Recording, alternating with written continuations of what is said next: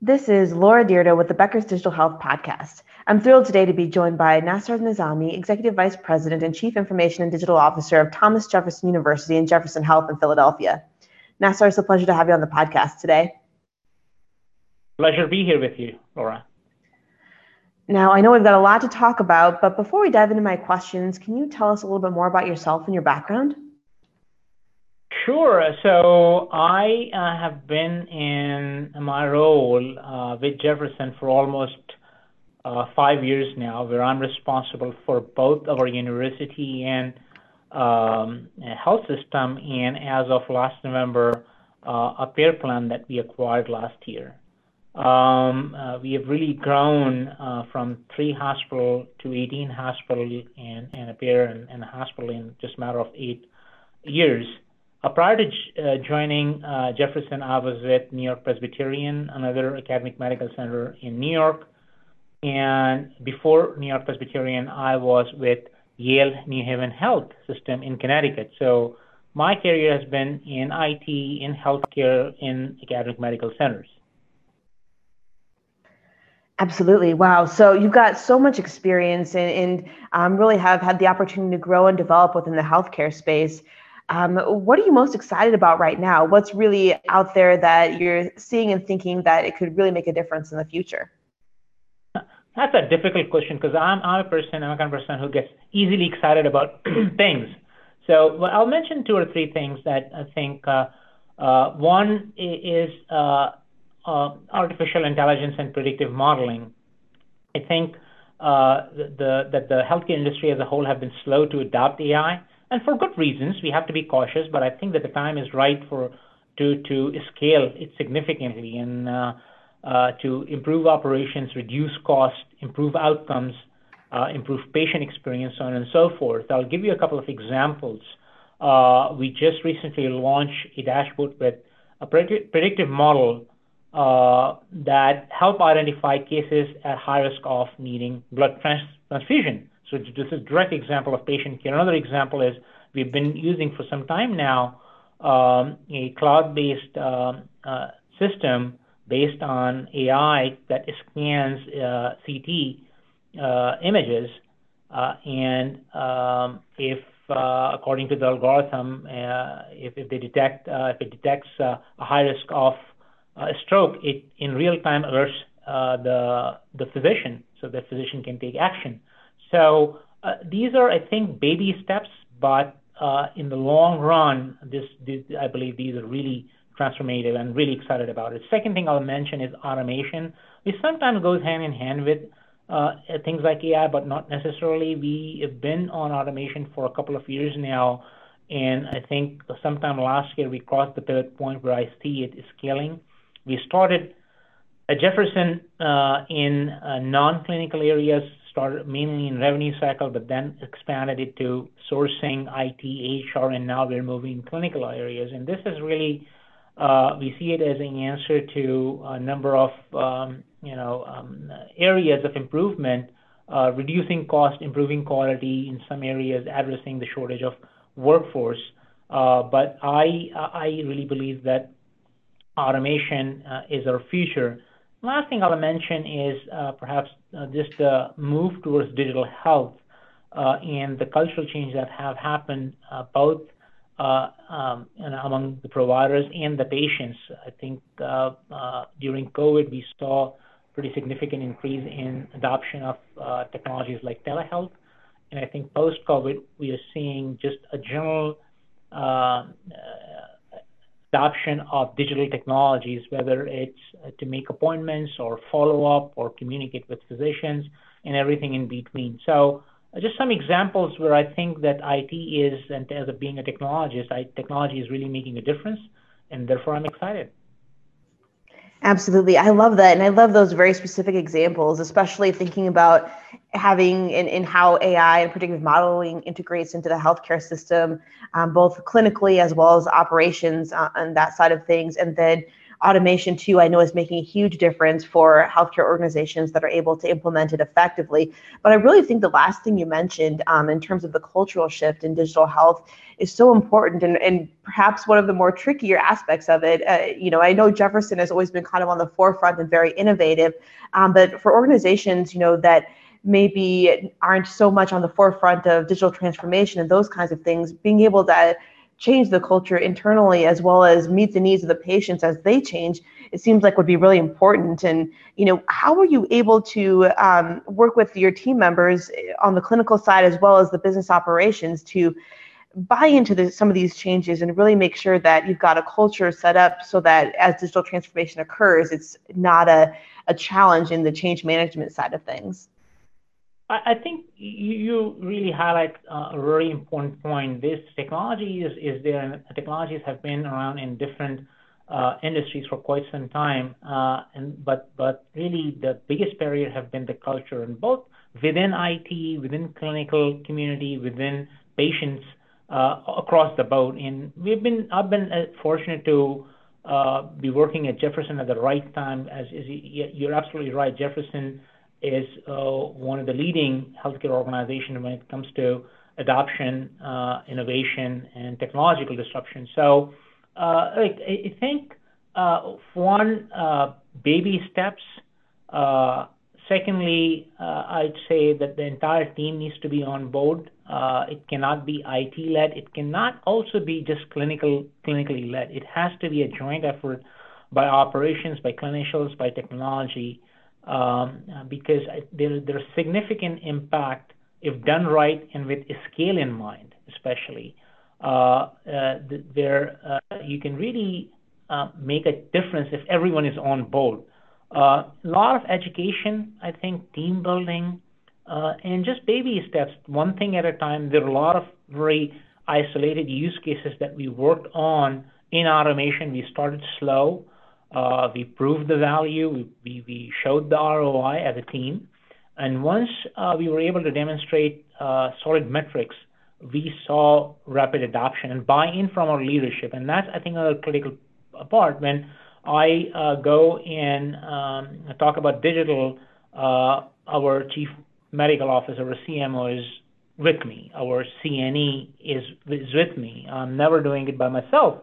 And that lends a great deal of credibility to what you're trying to do. And in all honesty, it's not IT-driven or IT-led, I should say, at all, right? It is a joint effort. And our executives like Chief CMOs, our CNE, our Chief Operating Officer, our Chief Quality Officer are fully aligned and really my partners in the innovation that is happening at Jefferson.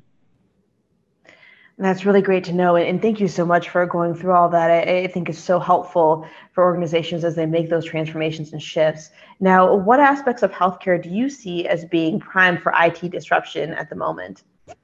Oh boy. All right. So there are many, first of all. Healthcare has been lagging when it comes to, I think, adoption of digital technologies and more, I guess, bleeding technologies. If you just think about biomed, the age of a typical piece of equipment like a CT or MRI machine can easily be 10 years. So there's certainly a big gap. But let me start with just the broad trend first. So patient care, I think, is already moving from acute care to ambulatory setting. That's already happening. I believe that the next big wave will be hospital at home, which is a few years from now to scale, really. But we are already taking steps. We're already seeing increase in use of telehealth and virtual services. It started in COVID. It's happening now. In the midterm, next perhaps 2 to 3 years, maybe 4 years, I think that the remote patient monitoring, especially for chronic care, subacute and post-acute, will increase significantly.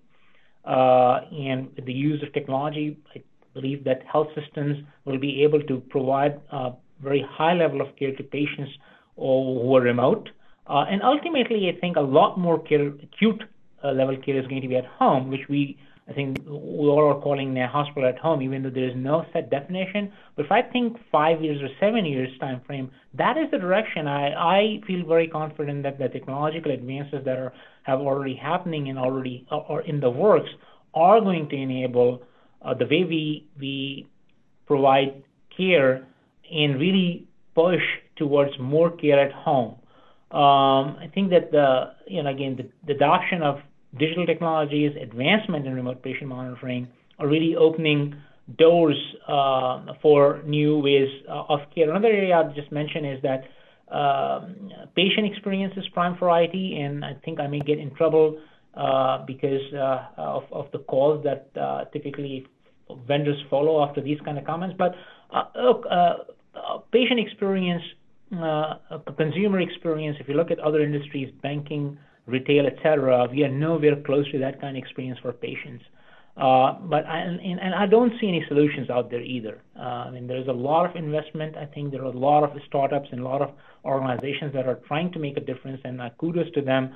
But there's not, a focus around, I think, metrics, KPIs, return on investment value is just not well articulated. But there's certainly a strong case to be made that this area, patient experience in general, is ripe for disruption.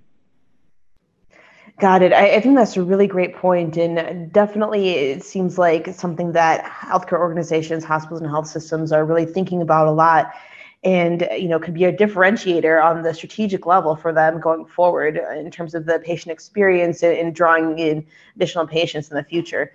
Now, considering everything we've talked about, what are some of the top challenges that you're preparing for over the next year or two? So there are plenty of challenges. Like, we're just coming out of COVID, and when I say we, as healthcare system and our entire nation, entire world, but certainly healthcare systems were at the forefront of responding to COVID, and everyone took a big hit. Financially, just bandwidth-wise, the morale. It's been tough 2 years for us. So, in no particular order, I think in next 2 years, rising cost, decreasing revenues are going to pose a challenge, and they will have direct impact on investments in technology. I think talent acquisition and retention is a top priority for us now, and I don't see that changing in foreseeable future. There is a huge shortage of talent across the board in healthcare, certainly nursing, physicians, but in IT. And the unique thing about most of technology talent is that they can easily move to other industries. A network engineer is a network engineer. They can work in a hospital or in a bank, doesn't really matter. So we are facing that challenge, and I feel confident that we are going to be okay at Jefferson. It certainly will take effort, and we are doing everything in our power to deal with it. Supply chain issues, I think, is a more transient issue, but issue nonetheless that I think probably is going to stay with us for another year or so. We have some significant back order equipment replacements that we are not able to find, and indirect, I think, impact on the cost. Due to inflation, the equipment cost, the network gear, the desktops, etc., have increased significantly. So I guess those would be, I would say, is 3 top challenges, and there is a long tail of other things like cybersecurity and so forth. But that would be my, I guess, top 3. Absolutely. I think all of them are absolutely kind of critical and top of mind for obviously Jefferson, but then other healthcare systems as well. And, one of the things I noticed is looking at some of the shortages and especially talent acquisition, obviously are increasing costs within the healthcare system. From your perspective, how are you thinking about the IT department and how it's going to have to shift in order to meet some of these needs, especially as hospitals and health systems may not have the same budgets as they did before the pandemic, to invest. But at the same time, technology is becoming such an important part of operations at the health system and being able to deliver care to patients. Yeah, so look, I mean, some of the changes. That's a great question for Solomon. Some of the changes are already happening or happened. So the biggest change I think that happened in the last 2 years for in technology teams across, I think, the industry and other industries is remote work or work from home. I think that's here to stay. In our case, is going to be hybrid work, and I believe the flexibility is going to be key to retain and recruit talent. I think practically speaking, most of the work can be done remotely, but culturally, it's difficult because our physicians, our nurses, our clinicians are showing up day in, day out, and we need to meet them where they are. But flexibility is going to be key. Hybrid work is the future. I can't emphasize enough the importance of having a pipeline of talent. In our case, being out, in with local universities, partnership with local universities, partnership with colleges, and I'm really proud of a partnership that we forged with a local not-for-profit organization who trains young adults with in underserved areas, and then place them at places like Jefferson. So we're really proud to partner, and we have made a handful of hires, and that's one of the things that we are going to continue to just focus on. And then look, people. I say this with pride that people join Jefferson, organizations like Jefferson, particularly Jefferson, because of our mission. And the best people, the best suited people for Jefferson are individuals who believe in improving lives. That is our mission. We improve lives. And we are in healthcare and research and education business. We are here to serve our communities.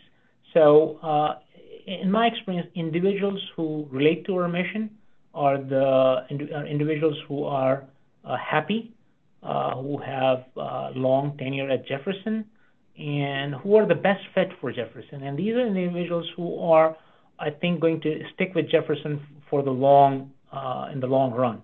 And that's the kind of talent we try to attract and retain. That's amazing. Nasser, thank you so much for joining us on the podcast today. This has been a really fantastic discussion, and I look forward to connecting with you again soon. Likewise, thank you again for having me on the podcast, and I too look forward to connecting again soon.